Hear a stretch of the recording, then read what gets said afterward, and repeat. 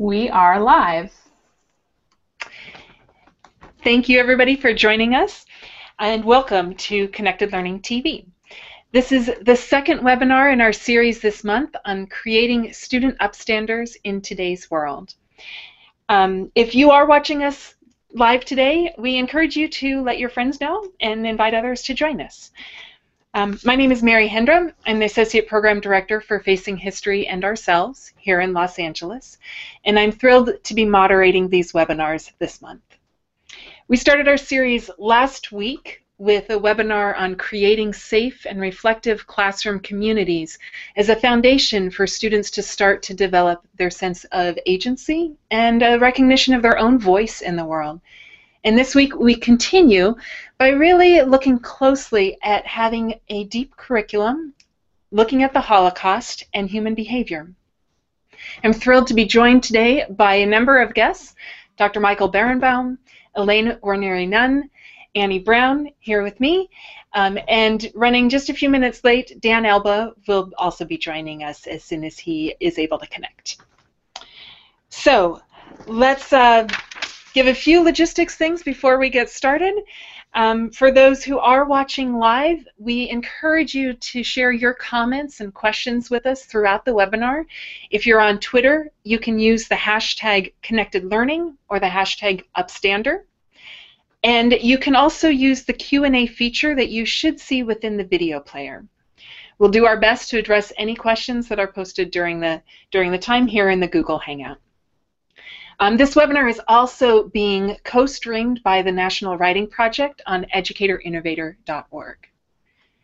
And with that, let's meet our guests. Michael, would you like to start us off introducing yourself?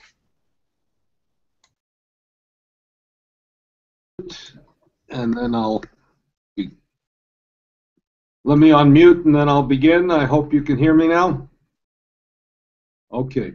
My name is Michael Berenbaum. I'm a professor of Jewish Studies and director of the Ziggy Ziering Institute, which explores the ethical and religious implications of the Holocaust at the American Jewish University. I'm probably best known as the person who helped develop the United States Holocaust Memorial Museum and then went on to develop and expand the Survivors of the Shoah Visual History Foundation. I've written widely on the Holocaust and on other genocides as well. Thank you. And Elaine, would you like to introduce yourself?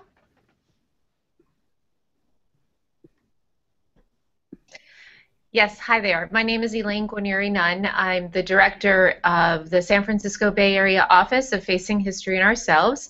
I was a classroom teacher for a number of years in New York, Los Angeles, and most recently in Hayward. I worked at Facing History in Los Angeles and now am leading the office in San Francisco. And I first came to Facing History about 20 years ago and taught it for a number of years in Los Angeles. Thank you. And Annie? My name is Annie Brown. I'm a middle and high school teacher here in Los Angeles. I work at the Marlboro School in Hancock Park neighborhood. And I first was trained with Facing History in Boston my second year of teaching, which is about 15, 16 years ago. So when I moved to Los Angeles, I started working with the LA office here. Thank you.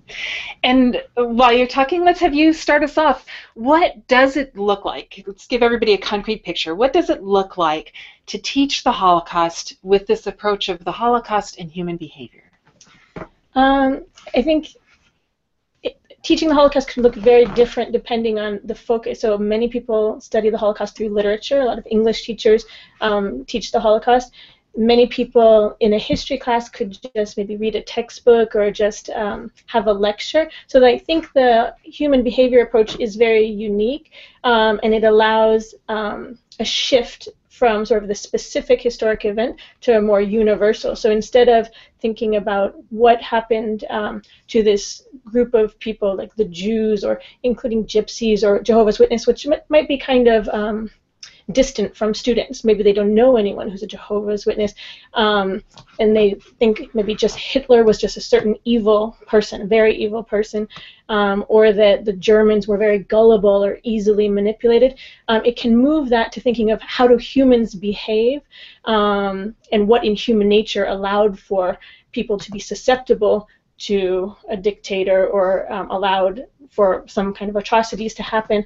I think one of my favorite questions to explore with students is what makes ordinary people commit these atrocities, and I think more generally just why would good people do terrible things, and this starts to bring the conversation away from the specific incident, which is important to study, but thinking about how we each behave, what kinds of things within the study of sociology and psychology influence us.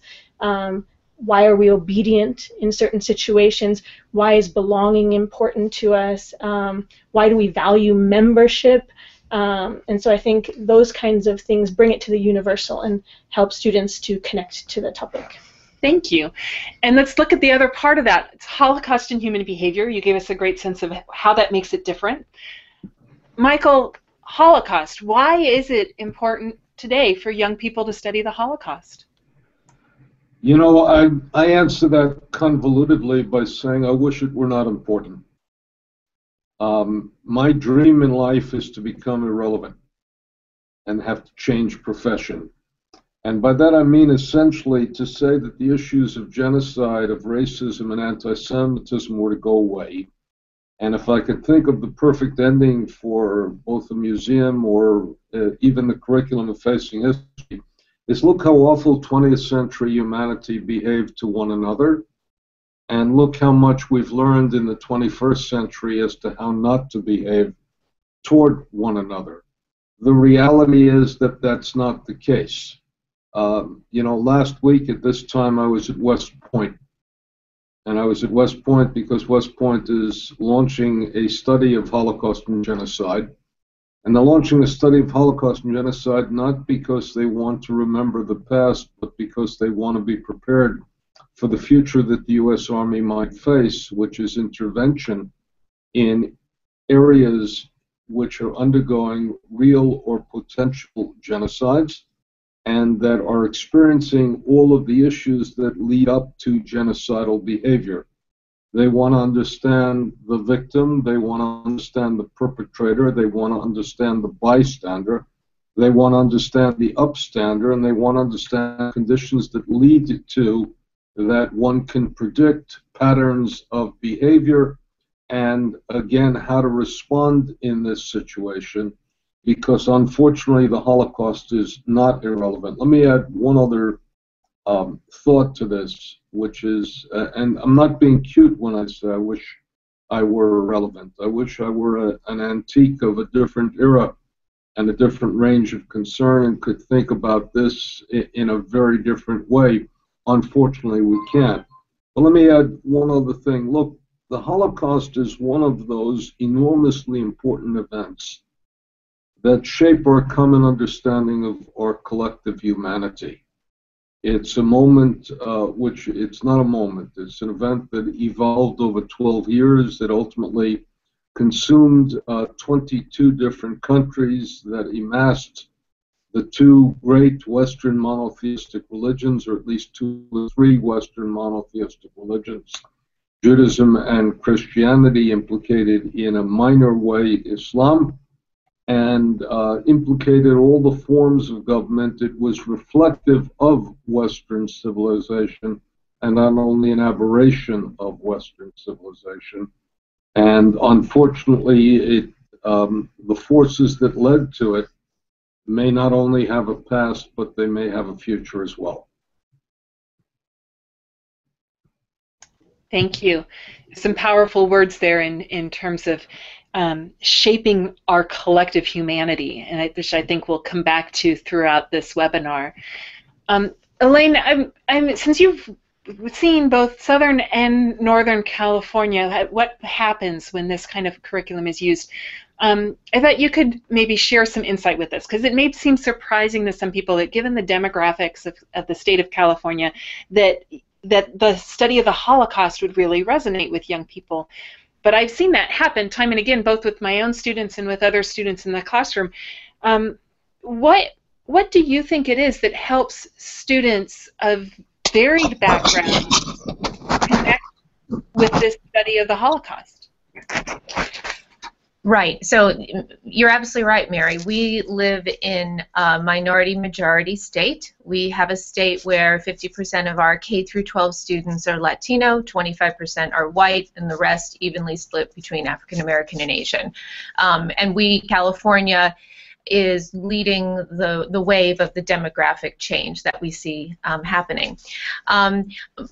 I will speak from our program perspective, but also from as a classroom teacher, where when I taught Facing History and the Holocaust in an in-depth way, I taught it at a school where it was 98% Mexican American, and I, like you, found my students resonating with this history. And I think it really speaks to what Annie and Dr. Birnbaum have described thus far. It's a human story, and so by looking at human behavior and how it played out in this society that was being fractured, where neighbor was turning against neighbor, it allows students to make connections. Facing History begins with looking at the individual and society. So it begins with where students are, with inclusion and exclusion, whether to participate in a bullying incident. It looks at the upstander and perpetrator behavior, and so therefore when you start to really dive deep into the history and look at the stories of what occurred in Germany and in Europe in World War II, students can then start to make connections. So, for instance, when I would show a particular clip of a survivor who experienced and describes what it was like to be a young child during Kristallnacht, and seeing both perpetrator behavior and rescue, if you will, or somebody who was reaching out. Students can make connections to things that are going on in their own life, to the universal questions of why would somebody participate in group violence, what do you do when that occurs, and they bring in their own stories, both on the playground, but also sometimes in communities which are hit with that type of violence. Great. Annie, anything you would like to add about how students have responded to a study of the Holocaust? I think it's interesting because it's a very emotional unit for students, regardless of their background. So I work at a private girls' school now, so there's one demographic, and before that I worked at a charter school where I think the population was like 97% Latino, sort of a range of Latino. But all students have very strong responses. Some responses are sadness, anger, sort of pity, which we could move towards empathy or something.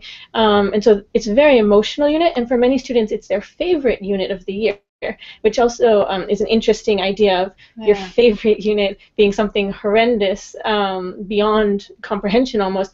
I think it reminds me of a Philip Gorovich article about what they saw at the Holocaust Museum, where people are writing comments in the Holocaust Museum, cool and excellent and I loved it or something. So thinking of how to make it a deeper experience, and I think Elaine touched on some of the things that I think make it a deeper experience where the kids can really connect, and some of that is related to again, the way you teach it. And I think for people who aren't familiar with Facing History, there's a specific scope and sequence that Facing History uses to teach students about the Holocaust. So it begins, like Elaine was mentioning, sort of with ourselves or with identity and who we are, looking at who Jews were and how they were defined by themselves, defined more by others in the 1930s, when, whether you're religious or not, you were told that you had to fit in this category of Jew. So students in the middle and high school years are really interested in defining themselves.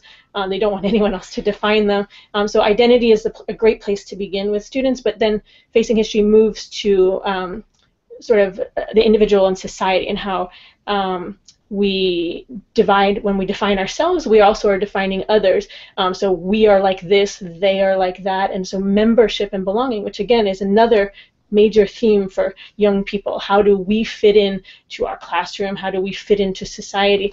So all of these levels that are, again, not the specific, we do the specific history material, but also these concepts, and then we move towards the in-depth content of the case study of the Holocaust, but and back to what I was mentioning before, like obedience and things like that. Yeah.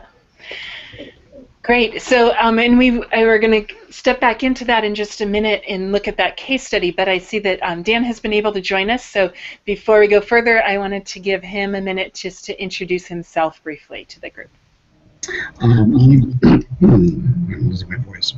Excuse me. My name is Dan Alba, and I'm with Facing History and Ourselves, and I've been a classroom teacher for 16 years in the Los Angeles Unified School District, and I've been with Facing History now for, I believe this is my 21st year. Great, thank you. So, Michael, Annie was talking about how we can come into this and looking at this case study, and I know one of the things that has impressed teachers at our seminars is when we go through and really you help us think about the small steps that lead to dismantling democracy in Germany. And I wondered if you could give us the capsule version, the brief version of, you know, what was it? How did it didn't happen overnight, right? What were some of the small steps that led to a dismantling of democracy? First of all, Mary, let me set one ground rule, which is that Annie's too polite, she's referring to me as Dr. Birnbaum.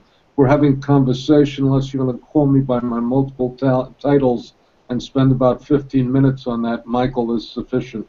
People have called me worse.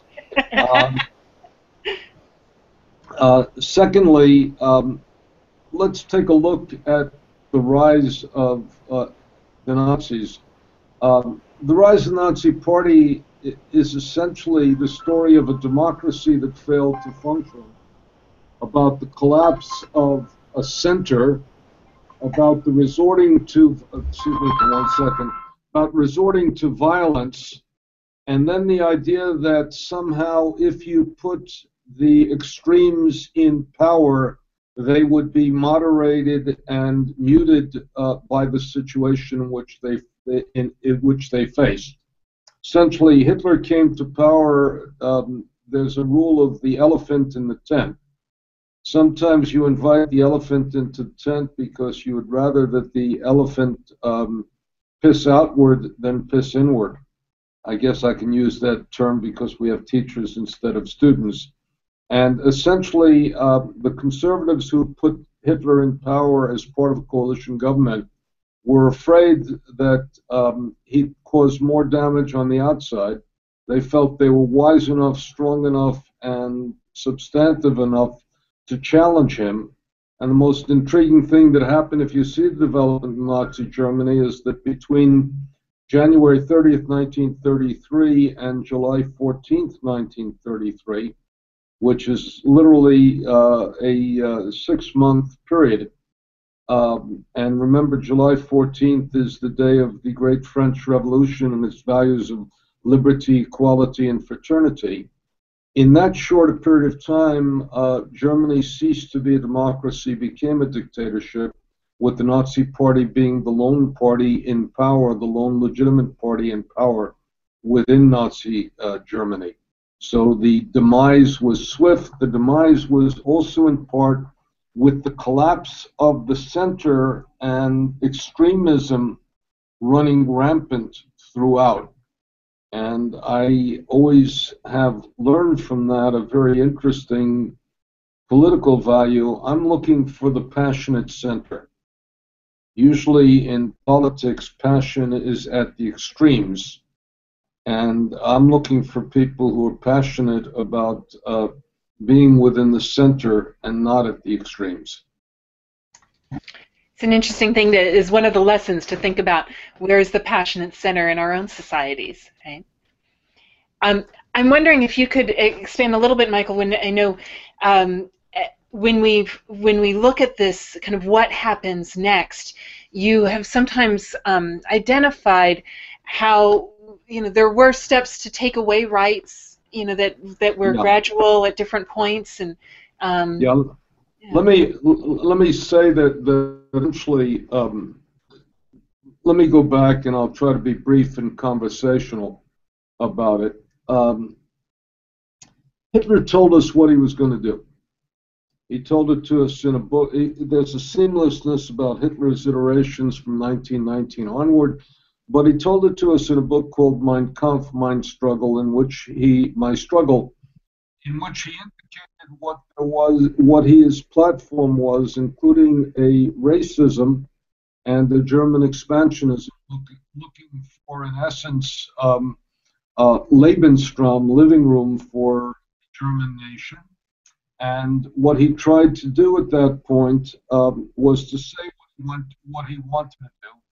The Jews in his universe were not only inferior and subordinate to the great German nation, but they were defined as a very cancer on society. And being defined as a cancer on society legitimated their exclusion.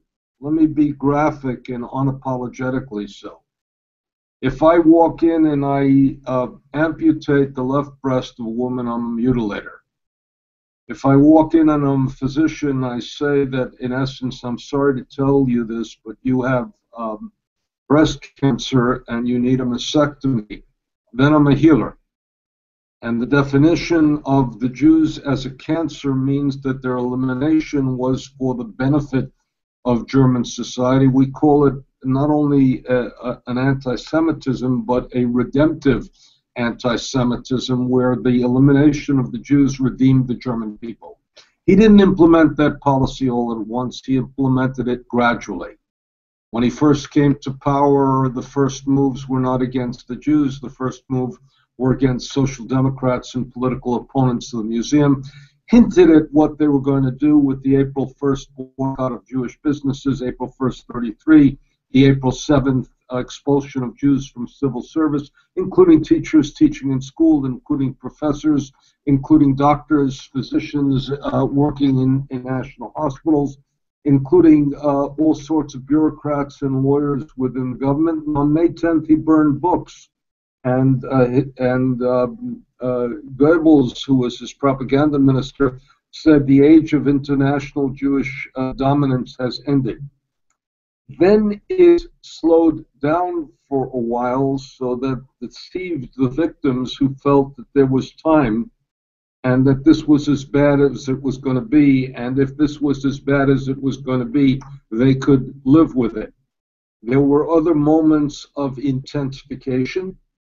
After those moments of intensification, there was a waiting period for the reaction of the society. Have I gone too far? Or a period of time in which the victims got used to their circumstances. And once they got used to their circumstances, they then didn't take steps to leave. Let me give you a word about the victims, which is that Walter Lacour has said something very interesting. He said the pessimist left and the optimist died. And by that, what he meant was that if you believed that things were going to get worse, then you took steps to leave. If you didn't believe things were going to get worse, but this was as bad as it was going to be, and you could live with it, then you didn't take steps to leave. Later on, we'll see with regard to rescue that the pessimist said nothing could be done, and the optimist said we must try something. The pessimist won and nothing was done. So pessimism and optimism have a double meaning, depending on whether you're a victim or you're a rescuer or a potential rescuer. And consequently, we have to face that. But you can look through over a period of time of hundreds of laws and regulations introduced from 33 through 39, which essentially isolated, segregated the Jew, expropriated their property, made it impossible for the Jew to live in Germany, and therefore the task was, how do you leave Germany? But leaving Germany became problematic for two reasons. Number one, there was no country willing to receive the Jews in the manner in which they needed, in the numbers in which they needed to leave. And secondly, Germany started expanding, and once it expanded, it received more and more Jews. So 150,000 Jews left Germany between 33 and March of 38, and one night when Germany incorporated Austria, 200,000 more Jews came under German domination. When it incorporated the parts of Czechoslovakia, another 90,000 Jews came under German domination. When it invaded Poland, 2 million Jews, and Poland was divided between the Soviet Union and Nazi Germany. 2 million Jews came under German control. If you want to get rid of Jews, you can't keep expanding and incorporating larger numbers of Jews, and that's one of the things that made annihilation, from a German perspective, mass murder, extermination, the word that they used, that's what made it necessary and desirable. And I use that not to say that I regard it as necessary or desirable, but if you have a policy that represents the elimination of the Jews, then this becomes absolutely central. Thank you for that. Dan, you have taught this kind of progression in these steps and laws that Michael talked about for many years. What do students learn by studying these as steps along the way? First of all, can you hear me? You can hear me, great. The whole idea of steps is that students have an opportunity to begin to explore the range of choices at any given time during this particular history. When we begin to study the steps when the Nazis came to power in 1933, choices that people had were more available in terms of their options than they were, let's say, in 1935 or by 1941. And by studying steps, they begin to understand the whole notion of prevention. What are the signs? We often say that when Hitler came to power, he didn't just immediately throw Jews into death camps. It's how do you prepare a nation for that? And when you begin to look at the range of choices at every given year by ordinary people, it reveals some of the things that they were dealing with in terms of blind obedience to propaganda or listening to the heeding to laws that turn neighbor against neighbor. These affected ordinary people, and by looking at steps, it reveals something about human behavior, about fear, about belonging, about the other. And when we begin to examine those by ordinary people, kids walk away with this notion that this history didn't have to happen, and that there were opportunities for intervention, for prevention, and these become lifelong lessons to start to think about. It doesn't have to get bad when you begin to find the signs early enough to speak up, and steps become sort of the small steps that kids are dealing with every day in their lives when they start to think about how they create the other, the steps of dehumanization of language, the steps of othering. This history teaches a lot about human behavior. So I'm going to ask Annie to go a little bit further with one area. We've heard a number of people talk about these concepts of belonging, of obedience, pressures for conformity, of even of extremism, and it does seem like for students they might be able to connect with a feeling of peer pressure at times or something that way. What have you seen in terms of teaching obedience or peer pressure or conformity in relation to the Holocaust? Well, first, I think that Michael's point about complacency, or about how people say we can live with it. So as changes are accumulating, things get slowed down enough so people can say, okay, this is we can handle this, and not fight back or not leave the country. So I think the small steps are very important, and the small steps are important, as Dan was saying, for the students as well, because students. The whole idea of stopping the Holocaust is overwhelming to a student, but thinking about small steps and choices, what would you do in this situation? And if you think, naturally, we all identify with the victims. We all think that we would have been in the Jew role or the victim role, and that we would have done something, or that we would not have been a perpetrator. No child thinks of themselves as a perpetrator, but then when you start to think about those small choices that German citizens had to make, as laws are coming out, like, are we going to fire Germany decided to fire the faculty of universities. Well, if that's your colleague, what will you do? Will you quit?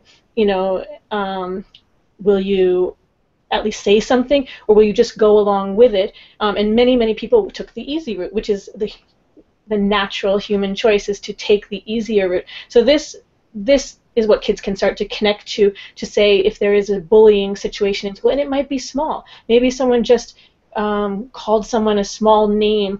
Like, for example, when I worked with a large population of undocumented immigrants, if someone, alien, illegal, there's lots of words that are very sensitive. So when a touchy word comes out, are you the person who says something about it, or do you just let it slide because it's easier not to implicate, put yourself in a bad situation? So I think what Dan's talking about is how students can connect to this and make choices in their own lives. And these small choices that Germans made seemed very innocuous at the time, and they just made the choice that seemed in their best interest. And students often do that without realizing that maybe it's a moral choice, that it's not just a choice, that there is something weighing on that choice.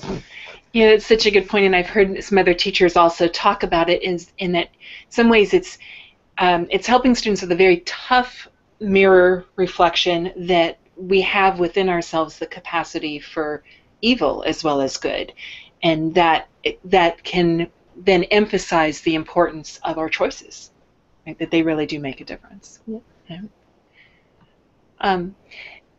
I want to bring us to focus in a little bit more on that choices now. With this setting, we know that those who chose to stand up, to resist and to rescue, particularly the rescue side of things, was a small minority of the population, and yet we can learn a tremendous amount from that. And so I would love for each person to share. I think each of us that has been involved in the study of the Holocaust for any time develops those favorite stories of individuals who give us hope, who remind us of the humanity, even in really horrendous situations, and are the ones that we like to share with students or with colleagues or even with friends or spouses. And so could we each go around and share some of those stories at this point? Let me begin to make it a little bit a drop more complex. Part of the reason why the Holocaust is so interesting, and you said how the students are fascinated by it, is because of its intensity. It was a matter of life and death many times. Let me tell one story of a woman by the name of Flora. Her name is Flora Singer. She wrote about it, and it's a wonderful story because I want us to understand how we can identify with everybody. Flora was a Jewish girl who couldn't find a place to hide in Belgium. And the head of Belgium resistance brought her home to his home. And she was sent to bed. It was time for her. She was 9 years old. She was sent to bed. And then she overheard a conversation. The wife said, "My dear, I love you deeply and I respect you enormously. And part of the reason I respect you is because of what you're doing under these circumstances. But I will not have you endanger my children. I'm prepared to become a widow, but I'm not prepared to lose my children at the same time.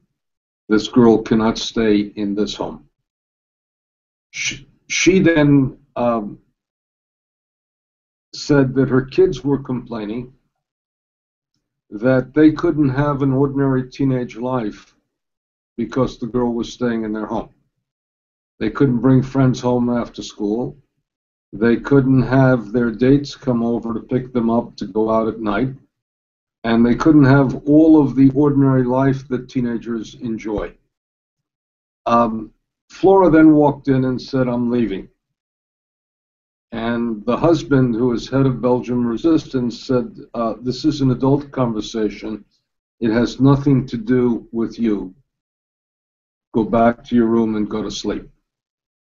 Now, what makes and he later, a couple of days later, found a place to place her away from his home. What makes the situation so interesting is that we can identify with all of the players in that situation. The heroic leader of the resistance who sees a child, cannot abandon that child, becomes the rescuer. The wife who is supportive and respectful of her husband's choices, but says there are limits, meaning that I'm prepared to lose you but not my children.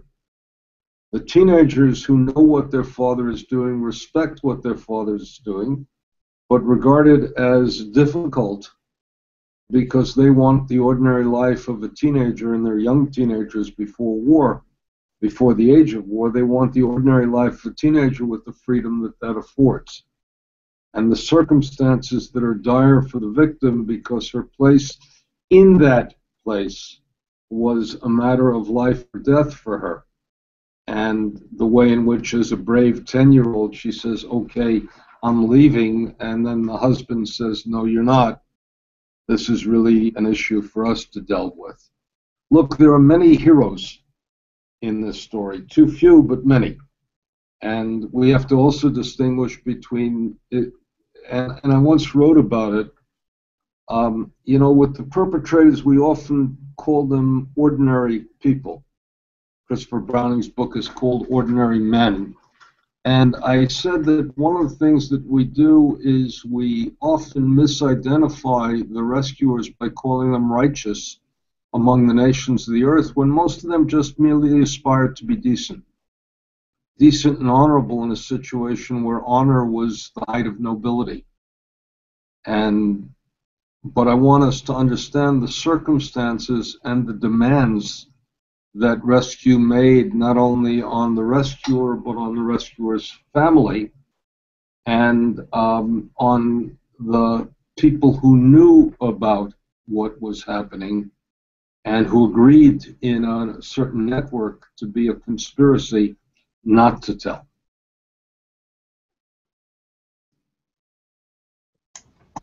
Thank you for sharing that story. It's wonderfully complex and gives a lot to think about. Elaine, do you want to share?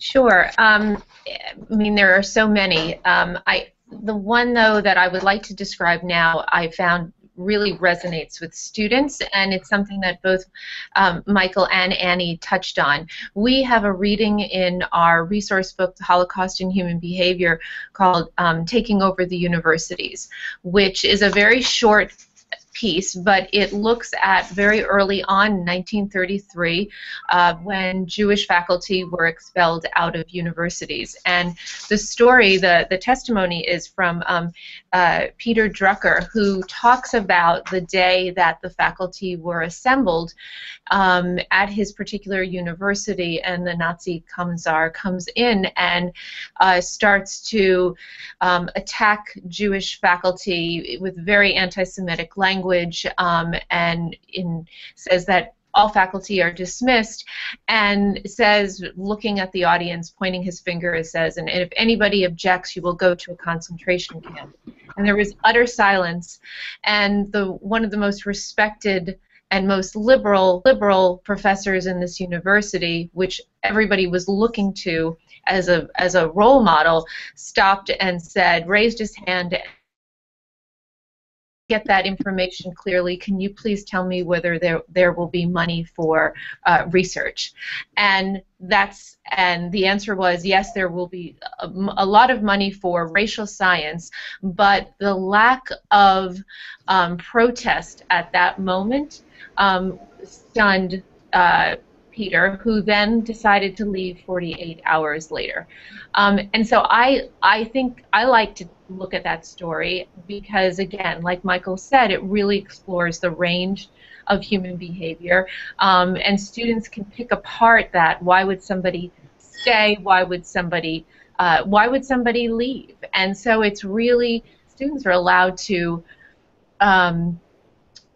flex their moral muscle, if you will, to really explore the range of choices. So that's one of my particular favorites as a classroom teacher that occurred early on, that really exposes the range of human behavior. Thank you. Dan, what about you?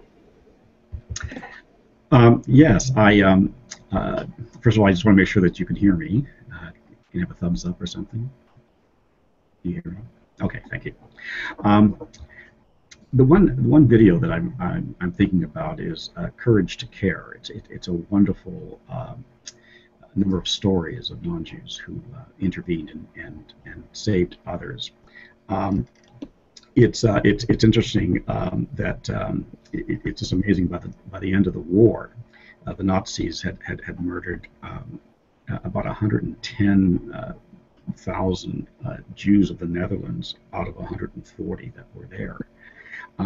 Yet, within that time frame, a woman by the name of Miriam Pritchard, a very young woman at the time, about the age of 20, she had been hiding Jews already for about 3 years. But she does recall an incident where she witnessed Nazis throwing young crying children into trucks to be deported, and she also saw 2 women trying to intervene, and the Nazis also threw them into the trucks. And so she was that moment. It could have changed either way. She could have said, "This is too risky, and I'm not going to do it." In fact, it reassured her how important rescue was for her. And that had much to do with her parents and growing up, as she reveals later on. But there's a point where, as she was at one of these homes where she was saving children, a Dutch policeman came, and they were checking and looking for Jews. Many times, officers would come back 30 minutes later just to see maybe some of the hiding Jews are out. This particular Dutch policeman came in and saw that there were Jews hiding, and Miriam Pritchard had really kind of a choiceless choice at that time, and so she had a role, and she killed and shot the Dutch policeman. It took a couple of people, including a local baker, to agree to remove the body, and it was actually put into a coffin with another body so that they could hide it, so nobody could discover what happened to the Dutch policeman. And she talks about what she says is, I had to go on, and I had to stay strong for the families. And she said that, I wish it hadn't been necessary, but it was the better of 2 evils. And it's a remarkable story of a young woman who had to do the right thing with little choice, because she knew the consequences of what would happen to those who were hiding. So her story is one that I'll always remember, and I believe she went on to become a psychiatrist, and was working with many young people and others with trauma in their lives. But that was the sort of her legacy, and I believe that her life shaped her professional career and choices. Thank you. Let me add a very short story, which also tells, since we've spoken, and correctly so, about the lack of courage of university professors, of men and women who should have known otherwise, let me tell a short story. Sometimes you don't know what will come of the small gestures that you make. My teacher, Abraham Joshua Heschel, told the story of how he got his doctorate.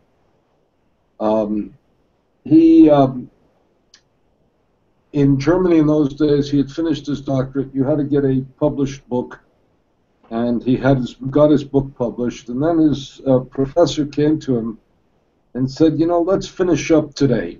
Let me walk you up to the registrar's office and let's get your document signed. Let's get the entire process completed today. Walked them up, walked them through the process, which is not something that an ordinary German professor would have done under ordinary times. Several days later, it became impossible for Jewish students to get degrees from German universities. And it was clear to Heschel in retrospect that his professor knew. And knew this was coming down the pike, and without telling him, decided that he would engage in a small gesture of solidarity with a student who obviously was gifted. Now, because Heschel had a doctorate, he became eligible to be one of the 5 scholars saved by Hebrew Union College, which brought great scholars to 5 rabbinical students and 5 promising Judaic scholars to the United States under a special exemption from the quota. And then he had the career of Abraham Joshua Heschel, but he really owed it to one university professor who decided that, knowing what was coming down the pike and without, as it were, endangering himself too much, he would help his students and bring him through the degree. So rescue depended on thousands of gestures, some large, some small, some of great nobility, and some merely of human courtesy. And we sometimes don't know how far those can take us. Thank you for sharing that story as well. Annie, what about you? Actually, I appreciate all the stories that I just heard, thinking of the personal courage that it takes, and thinking about how complex the decision to do something is, even if it's sometimes in the spur of the moment, but there are consequences, and how also like banal it can all be, that you're at your job and then you're facing this, like Peter Drucker was facing a decision.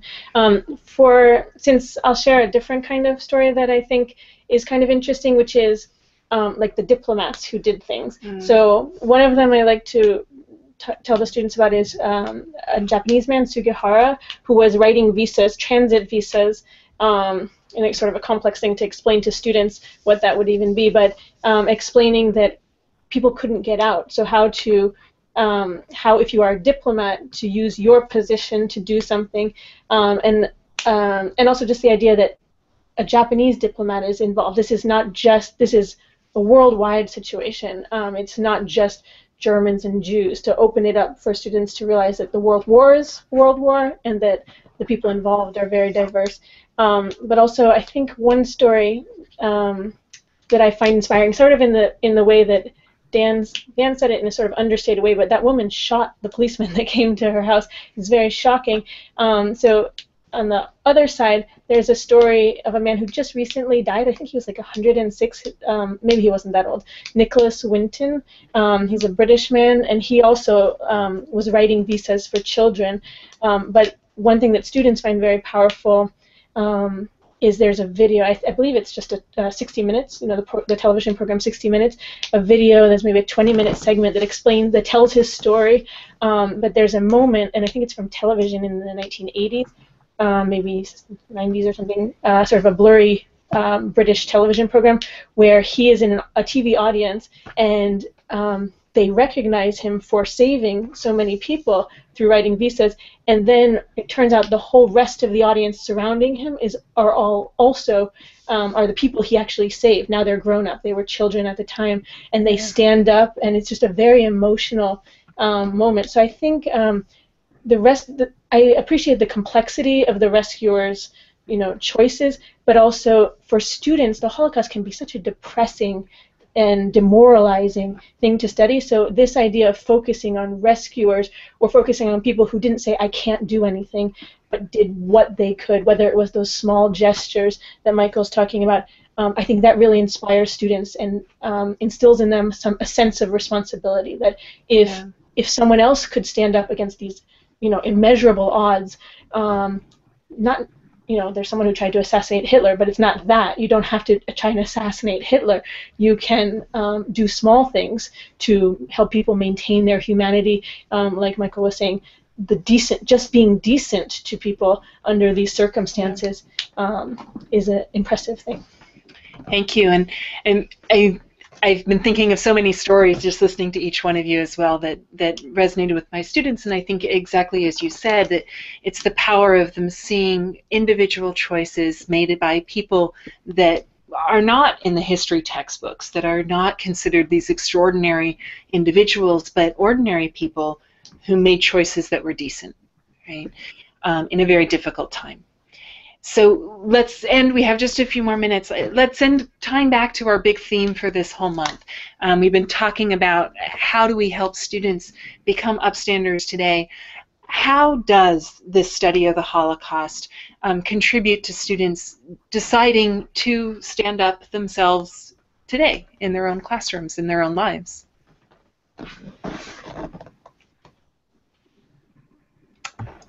Well, the reality is students are given role models of what they should aspire to. And one of the important things is they're also given role models of what they should not aspire to. I taught the Holocaust for many years at Georgetown, which has a great school of international diplomacy and international studies. And I was always afraid there would be somebody in my classroom who was taking notes as to the mistakes that the Nazis made along the way. And when he or she became, and normally was he, became a potentate in Africa or Asia, as he was the son of a prince and the son of people with power, he would say, well, if I'm going to do a genocide, I'm not going to commit this mistake, not going to commit that mistake, and the like. But I hope that our students internalize precisely what they should aspire to become and what they should aspire not to become. And the other thing is to understand that they have to do something, and that silence itself always helps the oppressor and never the victim. I also feel that when kids begin to examine this history, Holocaust and human behavior, they begin to see themselves in this history in many ways. They connect to the choices, and kids begin to understand the role of victims and perpetrators. But by studying this history, they begin to see the role of bystanders. And we begin to understand that there are more players of bystanders, not only in history, but even in today's world, and that's not a neutral position. Kids begin to understand that they too are players and can impact the situations around them. And by knowing that and hearing stories of people who did not act, that allowed this history to happen, they begin to understand that whole notion that this is not inevitable, that they have a responsibility, and that that idea that they don't have any choices dissipates when they begin to think and study about the range of choices that were possible. Kids want to be good, and as Michael discovered and shared these models, they want to emulate that. They need permission to be good. And this history gives us many opportunities to think about prevention, to think about participation, and to think about the choices they make to help create the kind of world they would like to see for themselves and in their future. Great. Elaine? Yes, I just to echo what has been said, invariably when students start to explore bystander behavior and rescue behavior, they bring the words to the present. So we usually end a Facing History course or unit of study with a unit on choosing to participate, which is looking at how you can strengthen democracy, how you can participate in your community in a positive way. And the lessons of the Holocaust are right there with students. I can just recall students saying, we don't want to be bystanders. So the vocabulary, they've internalized the vocabulary, and just like what Michael said, the role models of people they don't want to emulate. And there's a certain resurgence of trying to be positive in their community, and that's where upstander behavior comes. It's that marriage between the emotions, the emotional engagement, and the content, which lets them see themselves now in a new way in their community. And Annie? I think the point that bystanding becomes a negative after studying this material is really interesting and important. And students in a city like Los Angeles, students are often told by their parents, just stay out of it. If you walk, my students used to have to walk through sort of a dangerous territory to get to school.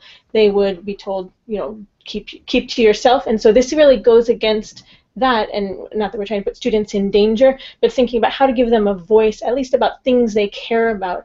And to have a voice, I think students need awareness, they need knowledge, they need confidence, they need to feel they can be articulate about something, and I think the depth with which you can go into the Holocaust gives them some of those tools to then apply to something they personally care about. So I think it's very important that a Holocaust unit might be connected to, as Elaine was saying, something like choosing to participate, where students go beyond the history and look at something in the present that they would like to impact or affect, so that a sort of a project-based ending to the unit where students get to research deeply into something they already care about, so they can find their passion and hopefully make a difference.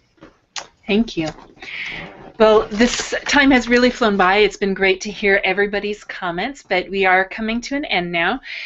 So a few notifications, reminders. This webinar will be a full video recording available immediately on connectedlearning.tv, along with some other curated content, some of the links that may help you find the resources that have been mentioned during the course of the webinar. And these resources will also be available on the Learn, Teach, Share blog that is run out of the Southern California Regional Office for Facing History and Ourselves. This does wrap up our second webinar in the series. We hope you'll join us next week. We're going to shift our attention to a piece of literature and look at To Kill a Mockingbird and how that can empower students by building in the conversations around race, class, and gender, and what that can do to help students develop their voice and their sense of agency. If you found this conversation helpful, please share it with your networks. You can use, again, the hashtags on Twitter of Connected Learning and Upstander. You can visit connectedlearning.tv to sign up for the email newsletter, and invite other people to join again next week when we have our next webinar. Thanks again to all of our speakers on the call. Each of you had so much to say, and we really appreciate it. And I look forward to 2 more great conversations this month. Thank you.